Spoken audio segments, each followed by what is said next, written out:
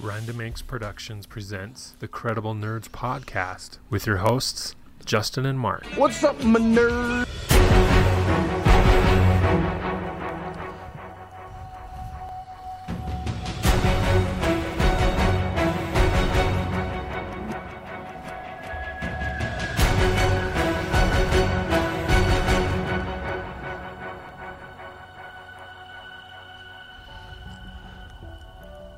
Welcome, everyone, to the Credible Nerds podcast. My name is Justin, and I'm not here with Mark this time, but I am here with my fellow nerds, my fellow credible guys, Blake and Nathan. How are you guys doing? Guest nerds. Guest nerds. Guest nerds, I like it. Hey, everybody. Hey, how's it going? So Gotta take advantage of that video. we're here to talk about Morbius. There's been a lot of talk about Morbius lately in the fan sites, fans, people who saw the movie, people who aren't fans. You know, everybody went and saw it, and they have an opinion about it. And we have our opinion. We're going to be talking about that with you guys here today. So thanks for joining us here. And if you have any opinions yourself, or if you follow along and want to comment on what we're talking about, definitely follow us on social media, make a comment on the comments here on the YouTube video, and let us know what you thought of Morbius, what we thought. We will get into here in a second. But first off, we want to invite you to subscribe to our YouTube channel. We're just getting going with new original content, so we'd appreciate that if you subscribed and continue to check us out. So we want to thank you in advance for that.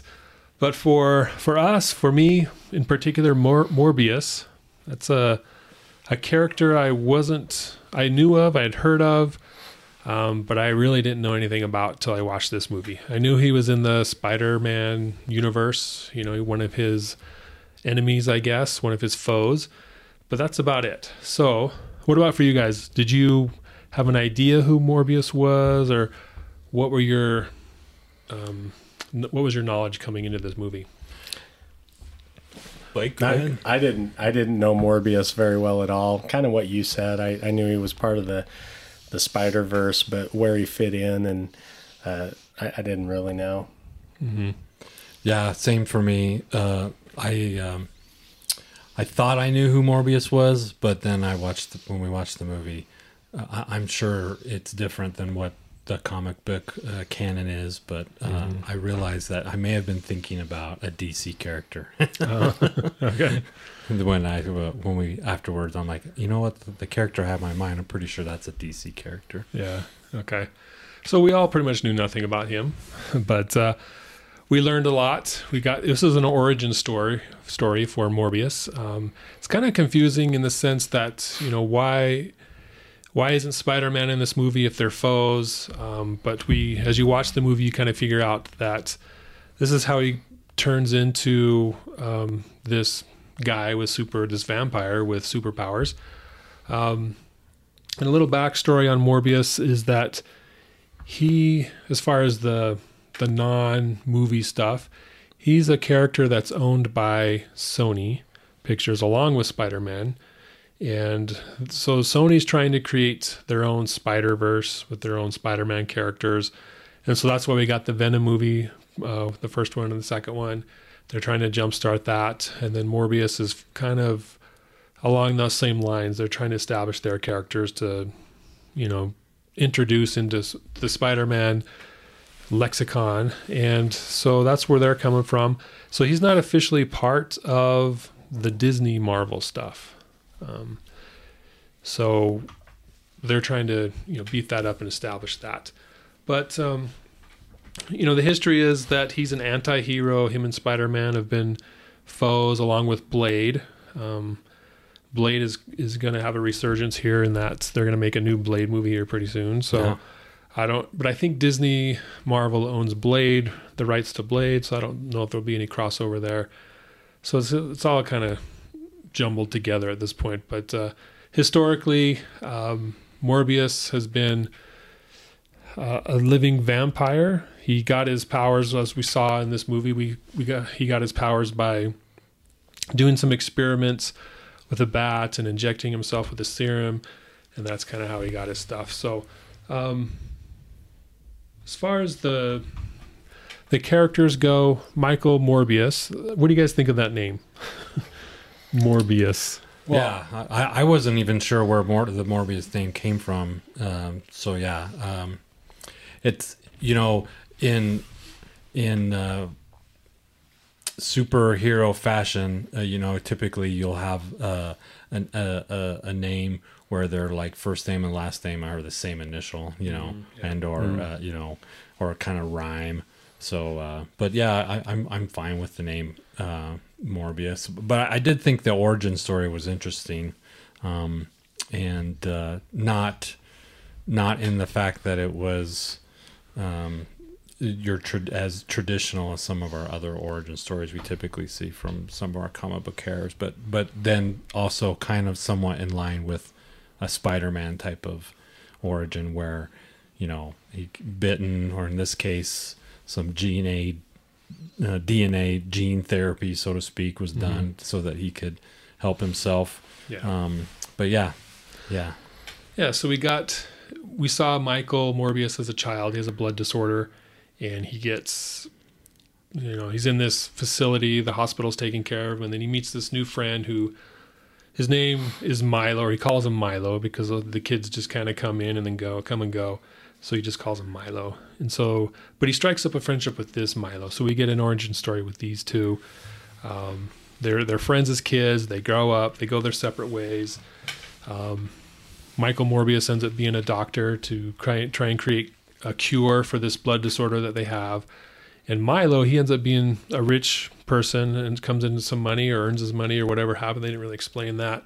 But he funds the research. So they're still friends. They're still interacting and that sort of thing. As far as that part of the story goes, Blake, did you feel like that was explored enough, developed enough? What were your thoughts on that first part? Yeah, so that did feel like a pretty short movie to me overall.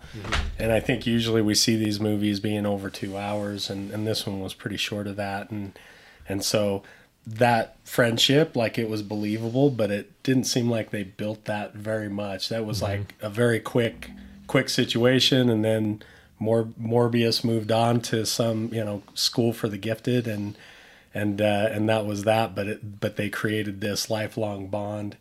I think some of the some of those human elements, it felt like they just kind of hurried through to get to the next plot point. Yeah. So, pretty believable, but it felt a little bit rushed. Mm-hmm.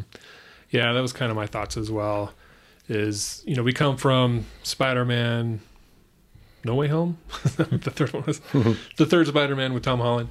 That was 2 hours and 50 minutes or something? Right. 40 minutes. It was long. And then we come to the next Marvel film that at the end, it's chronologically after that movie, because part of that Spider-Man movie appears in this one at the end. And so chronologically, this is next, and it was like super short.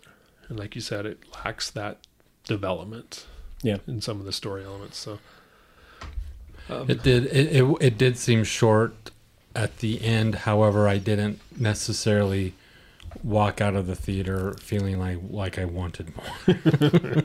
Yeah. So you were okay with it being short? I was okay with the length of the movie. Yeah.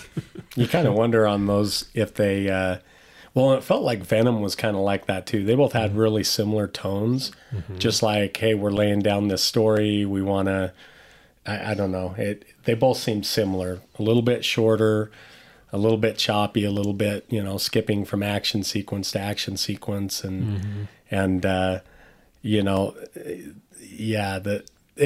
be interesting to see if there was a longer cut that they, in the 2.5 years that they've been waiting to release this, that they cut it down or what. But yeah, and I thought it was, you bring up a good point that the release date of this was obviously extended out or pushed back.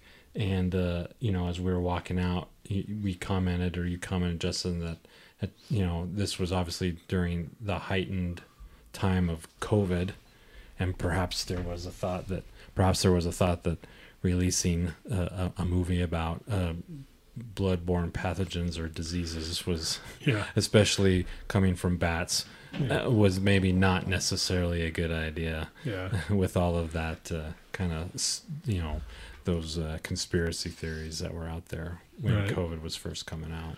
Yeah. So it was scheduled initially to come out July 10th, 2020. COVID we went into lockdown in March, Yeah. April, around there, 2020. Yeah. So yeah, right after that. So they pushed it back to, I think, the fall, and it kept going on. The pandemic kept happening. So they pushed it back another year and then another half year. So it didn't come out till just recently. So, and I think that's part of why I wasn't excited for this film, because it's like I was interested in seeing it initially, and then it, like, same thing with Wonder Woman 84 and Black Widow. They Don't say Top Gun. Top Gun. Don't say Top Gun. So all these films, they kept pushing them back, and then my excitement or my interest kept decreasing as I went along. And ultimately, it's interesting that all those three movies that we've seen, even Eternals was in part of that group. Yeah. They weren't spectacular movies, right? So that's interesting. Yeah, it's hard, with Endgame, and now we're in the chapter, I believe, 4 or a series of phase 4 of the Marvel movies. Obviously, they're trying to ride the momentum of the popularity of those series, and with all of these new movies that are coming out, it's kind of, perhaps we're dealing with a little bit of a drain, and to kind of reboot a series or a phase into this whole world, when we just kind of ended on this huge climax, and almost feels like maybe a break would have been good. But they have to build or set up these stories if they really want to eventually, what I presume to be the big introduction that we've all kind of, the culmination of all of these, whether it's Disney Plus series or these others that we've been watching, and that is Doctor Strange and the Multiverse. Yeah. Yeah. And that comes out 1st of May, so next month, a couple weeks. Yeah. And I think that will determine, how good is this next phase going to be? Because Eternals was supposed to kick it off, but it wasn't really tied into what we knew before. There were some references, but it wasn't tied into it. But Doctor Strange will be tied into what we've known before with those other movies. Yeah. So, yeah, it'll be interesting to see how that works out. But yeah, the whole thing with, the bats and Morbius using their DNA to infuse himself to cure his blood disease, it works, but then there comes with some consequences, which is he craves human blood. And I thought it was there were a lot of good things about this movie. I think just bringing it all together was what suffered, but there were some good parts to it. One of these parts was that, he's a doctor. He's taken the Hippocratic Oath. He'd do no harm. He needs to save people, but yet then he's infused with this desire to, kill people and drink their blood. So it's this inner conflict that he has. So for you, Blake, did the movie portray that well enough that it was believable, and you're like, well, yeah, that would be a hard thing to do? Or what were your thoughts? Yeah. I mean, I think it did a pretty good job with that. I mean, in the beginning, I thought, well, he just killed like 10 people. It's pretty hard to come back from that. But then they kept it. It's almost like they were talking to me like, hey, Blake, remember, those were mercenaries. Yeah. Those were hired guns. Yeah. They didn't have families. They were horrible people. They definitely made a point to try to soften the blow. Soften that and pull that over the audience's eyes, especially with the FBI agent. And he's like, hey, those were mercenaries. I really don't care if those people get murdered. As long as you don't kill anybody else. Yeah, don't kill a nice person. Yeah. I was just kind of like, okay, I'll buy that for the purpose of this movie. Fine. Yeah, that's right. Whatever. Yeah. But if I can bring up, what did you think of the FBI agents? They when they first walked into the scene, I was not expecting those two characters, and they didn't seem to really go together. Tyrese and who was how believable were those two as FBI agents? Because I have to admit, I wasn't that convinced, and they seemed like a couple of Keystone Cops to me in some regards, and not a whole lot of great detective work going on so much as just like that's a good point. just kind of like following, The trail of the obvious trail of bodies, but not a lot of, interesting work, which, I found I didn't find them very believable. Mm-hmm. They were entertaining, but yeah, like you said, they're not very adept at their job, I would say. They were there to push the story along, to create a reason for Morbius to be on the run there through most of the movie. So and he had to have some justice for what he was doing. I can't just go unnoticed and no one cares. No, of course. But it seemed like those two, especially the one was supposed to be the comic relief of the whole movie. The whole movie, yeah. That was basically it. Yeah. And it just was like not... And some of it wasn't funny. Yeah. And some of it was just not believable. But Tyrese, he's set a pretty high standard in his movies, so... I thought Tyrese did all right. Yeah, he did good for what his role was. But yeah, it was fine. Yeah. So yeah, there's that conflict, and then the next conflict that's set up is his buddy Milo is funding everything. He wants to see the results. He's like, "Hey, you're Morbius. You're doing better. You're walking. What happened? Did you come up with a cure?" And he tells him, "Well, I did, but I can't let you know because it's not good enough. It's a bad cure or whatever." Yeah. So, that creates conflict between those two friends. It kind of felt like they went through that so quick, though. Mm-hmm. That conversation took like 20 seconds, and then like an hour and a half later, Milo not only has taken the serum, but he's killed. It just felt so fast that he's all of a sudden killing all these people. And you talk about internal conflict. It didn't seem like he struggled with too much. No, it was pretty quick. Yeah. No, this movie was definitely not what I expected. I and that's fine. But we always, of course, anticipate certain plot points or ideas or storylines. And for me, the idea was more that this would be Morbius would be more conflicted with wanting to like transition from his previous life, and now he has this newfound power. And he wants to use it to fight good, or fight for good, and fight evil. But when he does fight evil, he is tempted or conflicted with making sure that he doesn't overstep that line of justice, where this felt like more like just a vampire movie. And it's talking about, and then the artificial blood, the blue blood, I couldn't help but feel like I was watching the Colons and eating deer and living off of wildlife versus real vampires. Yeah. They are full strength because they live off human blood. Morbius, he's not full strength yet or can't really be full strength because he lives off his artificial blood that he made. And he did go right from the artificial blood to human blood pretty quick. He didn't even try the animal blood. Yeah. That's a good point. But that whole, I'm like, I thought that was kind of, this is kind of like, well, if I drink my artificial blood, I'm not at full strength. Yeah. But yeah, I'm like, this reminds me of another movie. I never saw that movie, so I don't know what you're talking about. Yeah, right. Yeah. But you read the books. You didn't want to read the books. I like it. It's okay. You can edit that part out. Yeah. But anyway, yeah, it is a vampire movie. I was surprised about that as well, as how vampire-y it was with the plot, the story, but also the special effects, I guess, of them running around and with their vampire faces in their normal clothes. That was one part that was just weird for me. I mean, obviously the whole movie's weird, but in a weird movie, that was the weirdest part. This is the vampire part. Yeah, they kind of like turn into smoke or something and speed around and kill people and transform. Their faces transform. The echolocation with the ears was like creepy, weird, creepy. That was. Yeah, the look of the characters was definitely very bat-like, and that was, the confusing part for me. Are they like bats? Or are they vampires? Vampires are undead. They're not really bats, but these characters are supposed to be more like half human, half bat.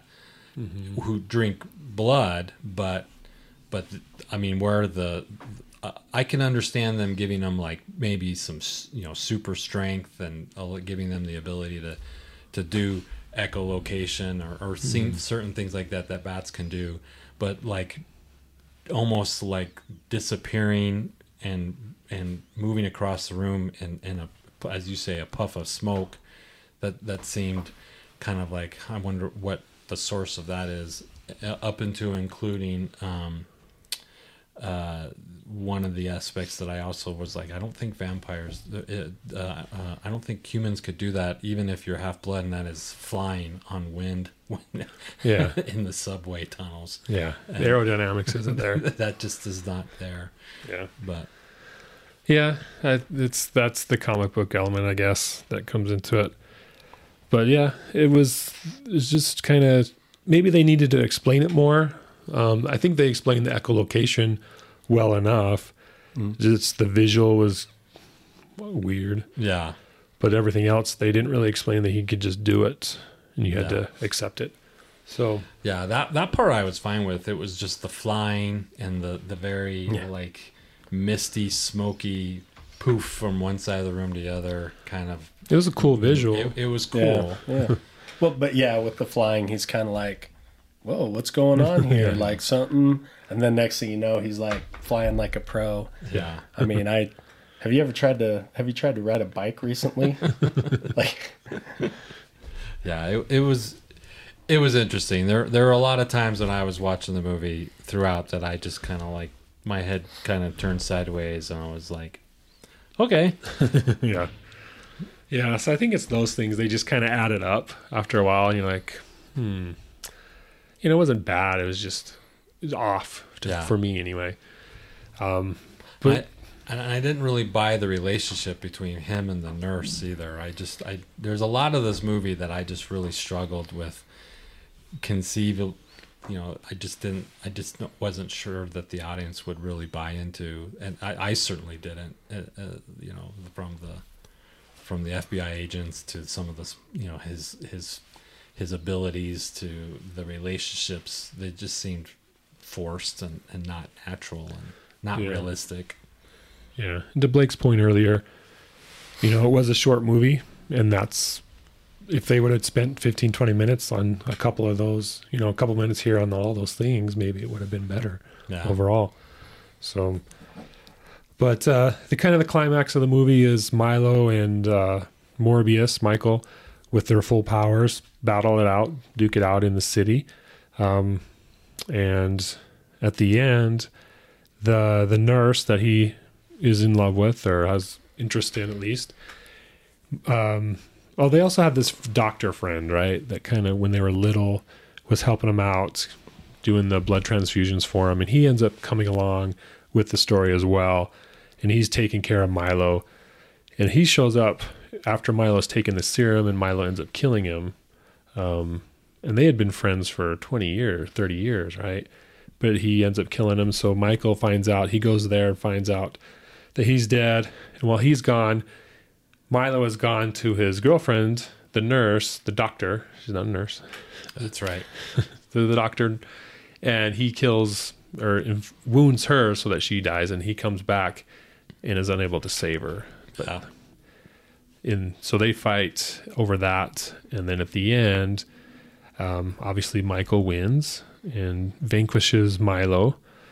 And then at the same time, well, before that, he had bitten the doctor to drink her blood to get the power to fight Milo to finish him off. Right.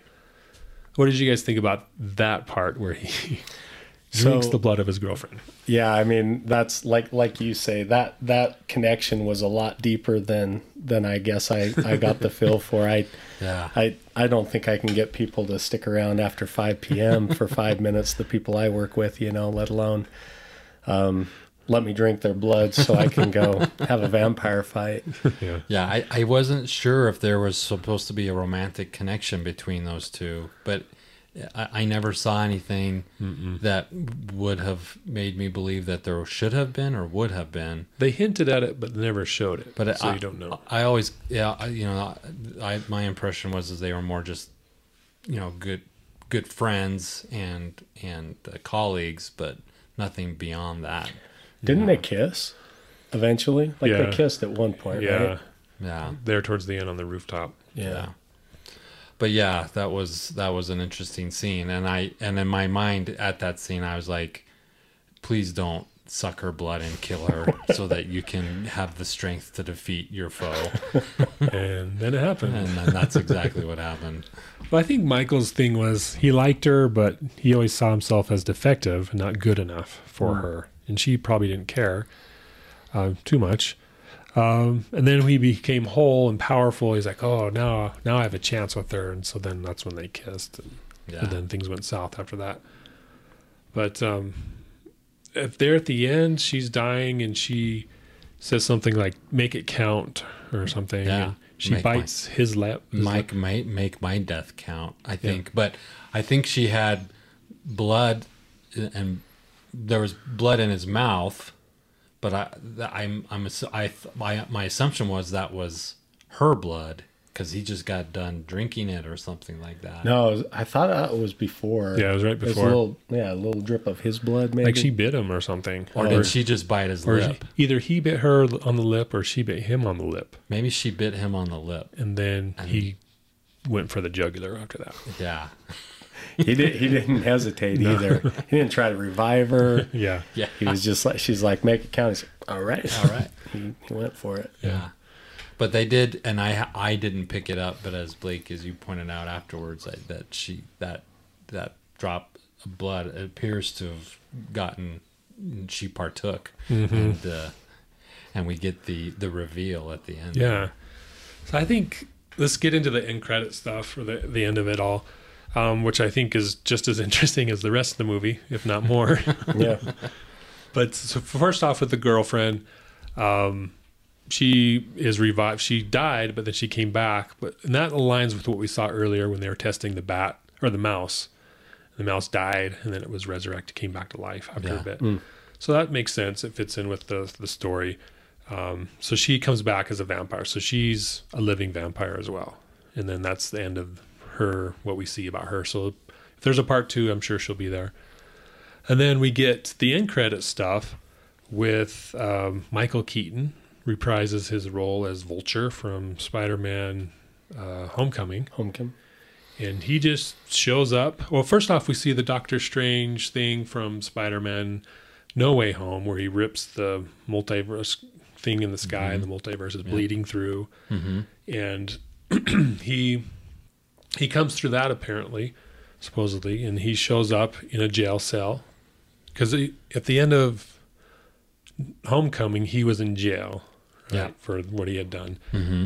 So I'm assuming that's why he ended up in the jail in this reality, this Morbius verse. Yeah, makes Morbius sense. Venom verse. But then they don't know who he is, though. Yeah, so then, I think when the movie ended, we didn't talk about the movie. We spent the entire time talking about that one scene. Like, and how does this all fit together? How does this all fit together? Because, as you just mentioned, they had no idea who he was, so he didn't replace an existing character. He had to have been a new character. And if he's a new character in this universe, why did he show up in the jail? But, okay, let's just accept that for what it is, and because he was in jail in whatever universe he was in, he's now in jail in this universe. As he comments, I hope the food's better here. Yeah. So then the question I had is what is he the same character or individual or the universe from the Tom Holland Spider-Man, or is he from another universe and is more of an evil character? Because the Vulture from Tom Holland Spider-Man, I didn't get the impression that he was evil per se, as he just was trying to make a living and protect his daughter. Got on the wrong side of things in his business and ended up getting kind of trapped and didn't really got in over his head and ultimately made some bad decisions that got him in trouble. But we know at the end there he likes Spider-Man and he stands up for Spider-Man. And then this one appears to have kind of a somewhat more of a sinister persona. That's the impression I got. Yeah. And it could be that he's been sitting in jail for a couple of years and he's like plotting revenge when he gets out. He's like, I changed my mind. Yeah.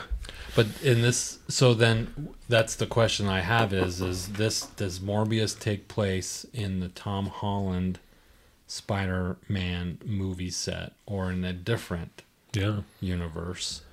And like, does this Vulture have a wife and a daughter? And I would say no, because they had no idea who he was or why he was in prison. So, but is there supposed to be a doppelganger for every single individual in every single multiverse? Theoretically, yeah.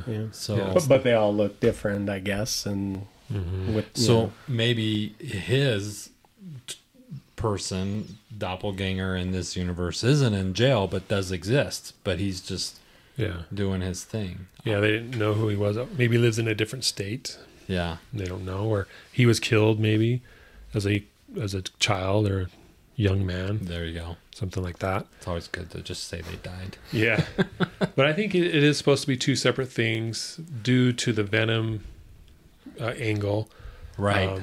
Because in the first of the movie, the FBI agents refer to the incidents in San Francisco, which is where Venom happens. And then in the movie, Morbius says, for some reason, I'm Venom. I think he's joking around, but he didn't laugh or anything. But he says, I'm Venom. So he was aware of Venom. And so that Venom character is present in his world. So I think the Morbius Venom world is different from what we were seeing in the Spider-Man movies with the Avengers and everything, right? But we think or believe that the Venom has been pulled out of the Venom movie verse and is now pulled into the Tom Holland Spider-Verse. Is that correct? He went there for a little bit. He went and then he came back at the end. So the end credits for Venom 2 had him going over there to the Avengers Disney verse.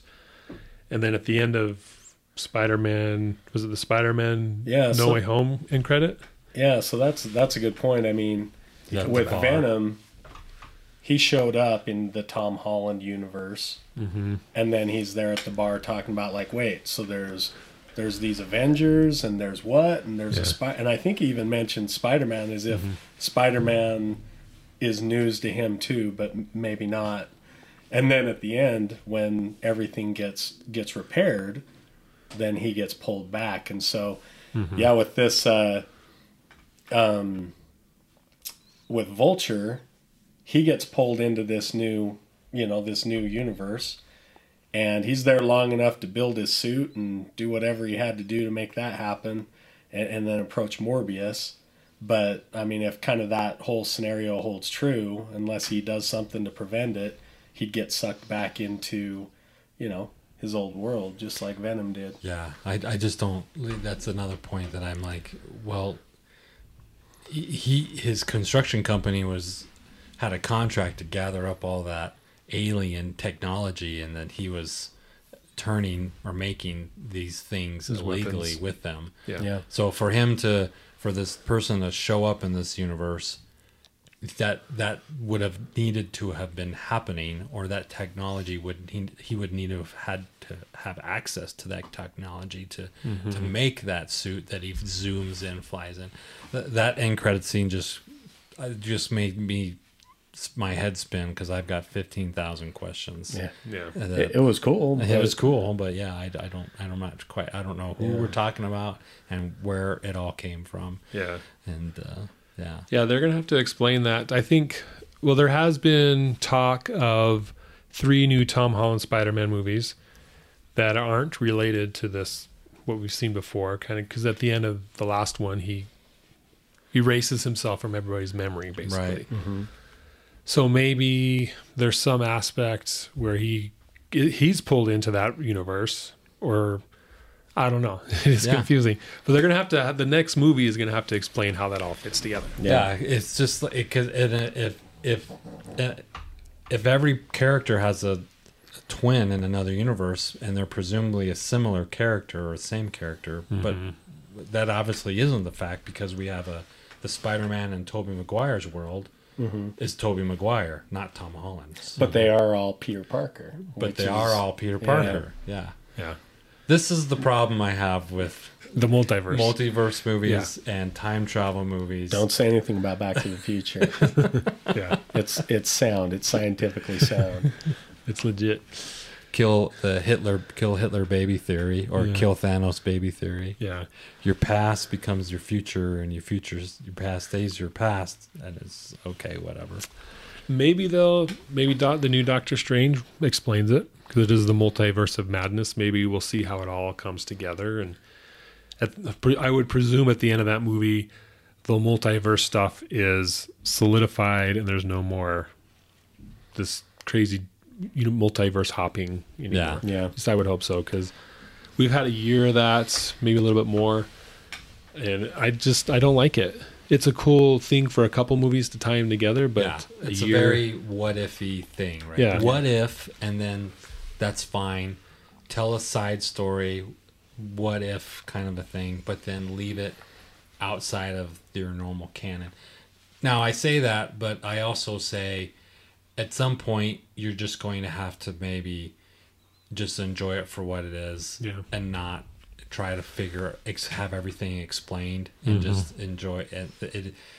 There are other characters, there's other universes, they have different experiences. Some are the same people, some are not, and the story is what the story is, and it's, if anything, it's just a way to enjoy and appreciate more storylines of these characters that we enjoy watching and learning about.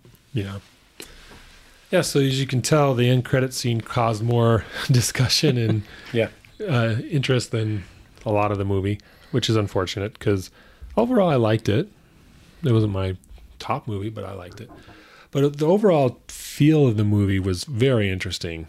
Like you said, we brought up that it was more of a vampire movie. It was dark.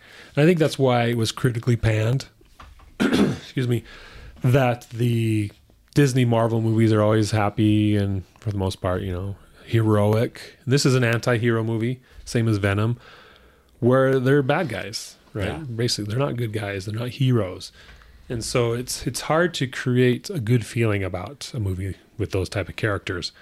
And I think that's why it has bad reviews on Rotten Tomatoes and stuff, because it's not a hero movie. I would have liked to have seen him kind of having the inner battle with himself, and like fighting crime, but fighting the desire to overstep that bound and actually kill his and drink the blood of his of the criminals that he was capturing, and then maybe he thought it was okay because he's like kind of like a Dexter HBO TV show reference, right? Yeah. Like this is okay to do this because these are bad people, Right. But him not doing it and just really, really having, and then the doctor girl not knowing it was him, and then slowly seeing the clues as he gets stronger and gets successful, and she starts to realize,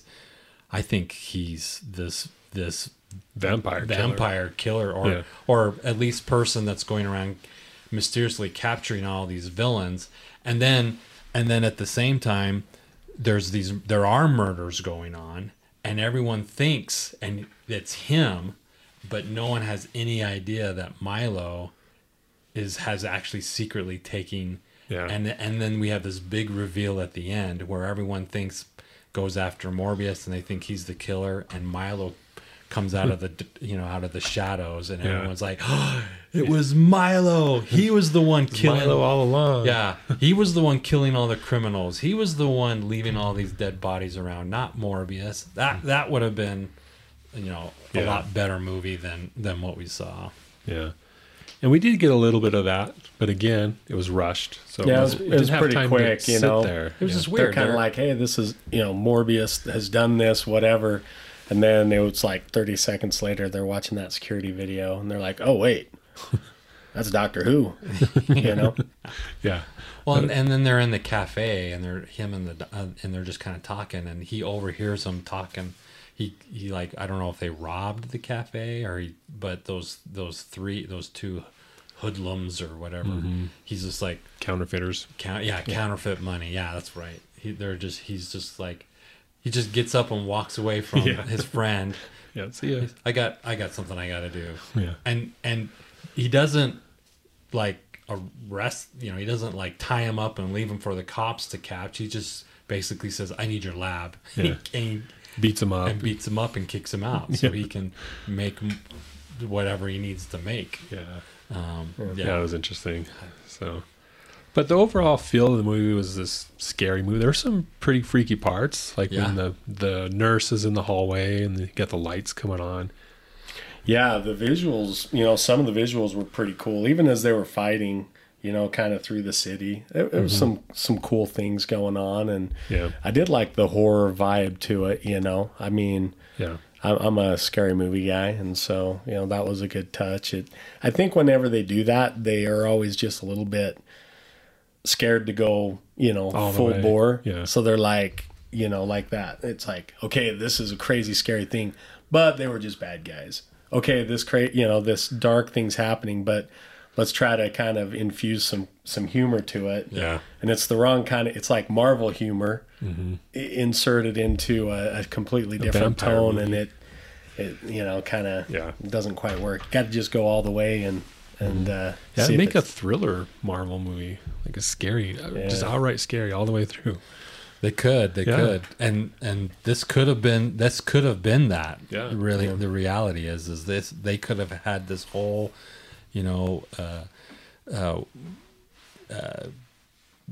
movie where they basically made it look like Morbius was out doing all these bad things, and then they pull the wool over your eyes the whole movie, and then they have this big, huge reveal at the end, and this entire time you could have just been seeing people getting killed. And Morbius could have been like when he turns into a bat, or he gets his powers, or he doesn't remember what he does, and it just shows this thing fighting crime and living criminal, and then it shows him waking up and then seeing the news, and he's like, and he keeps thinking it's him. Yeah, he keeps thinking it's, and that scene in the hall was great. It was really good, but yeah. Unfortunately, with that one. I had just seen Moon Knight a couple days before, where they had that same scene. Yeah. I was like, oh, this is just like Moon Knight. Yeah. But it's no fault. I mean, like I said, they made this movie 2 years ago, but yeah, that's true. But it was similar. And Moon Knight is going that way. It is a thriller. It's some scary components to it, and murders and stuff. So yeah. But anyways, definitely some missed opportunity there. But yeah. Okay.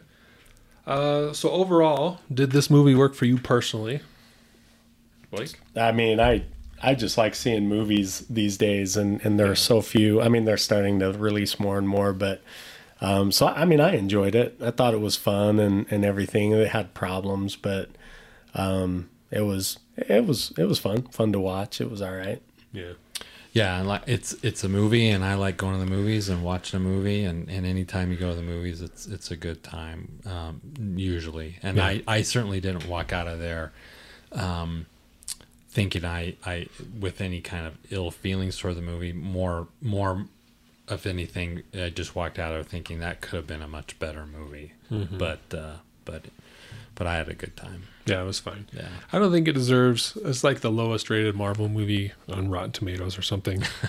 And I've never given Rotten Tomatoes much credence. Yeah. So that doesn't bother me, but I don't think it's the worst. I mean, Thor Dark World. Is it better? Is it worse than that?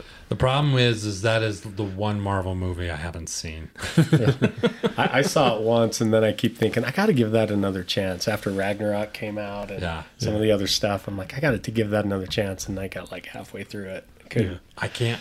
There's nothing about that movie that piques my interest. I don't know why, but I can't. There's nothing about that movie when it came out and then after it came out. Not even Natalie Portman? Not even Natalie Portman did I ever want. It just seemed like a filler movie. It was. And I think the most important part of that movie was probably what happens in the end, or like Morbius is the post-credit scenes is what I'm guessing. But I would say the biggest thing that come from that is we get Infinity Stone reveal. Yeah, Infinity Stone reveal, That's about and we learn. Well, and Loki, I mean, kind of, there's the character building of Loki. Yeah, that's true. Isn't it the Loki And origin? isn't that the one where he dies at the end, supposedly? Supposedly, Yeah. Which, when I saw Thor Ragnarok, I didn't get the whole the play at the beginning of the movie when they're recreating that scene of him dying. I'm like, this is from Dark World, and I actually never saw that movie. Yeah. But I love Matt Damon as that was a good surprise cameo there. But I liked Morbius. Morbius was good in some ways. We've talked about it. Some good scenes. They didn't kind of go together very well. It was short. They didn't develop plot ideas, characters. So it felt flat in a lot of areas, but it was still good in some areas. Yeah. They can redeem it with the Morbius 2 or introducing him into the next Spider-Man movie. Like Spider-Man has to figure out who he is or something, Yeah. They cross paths.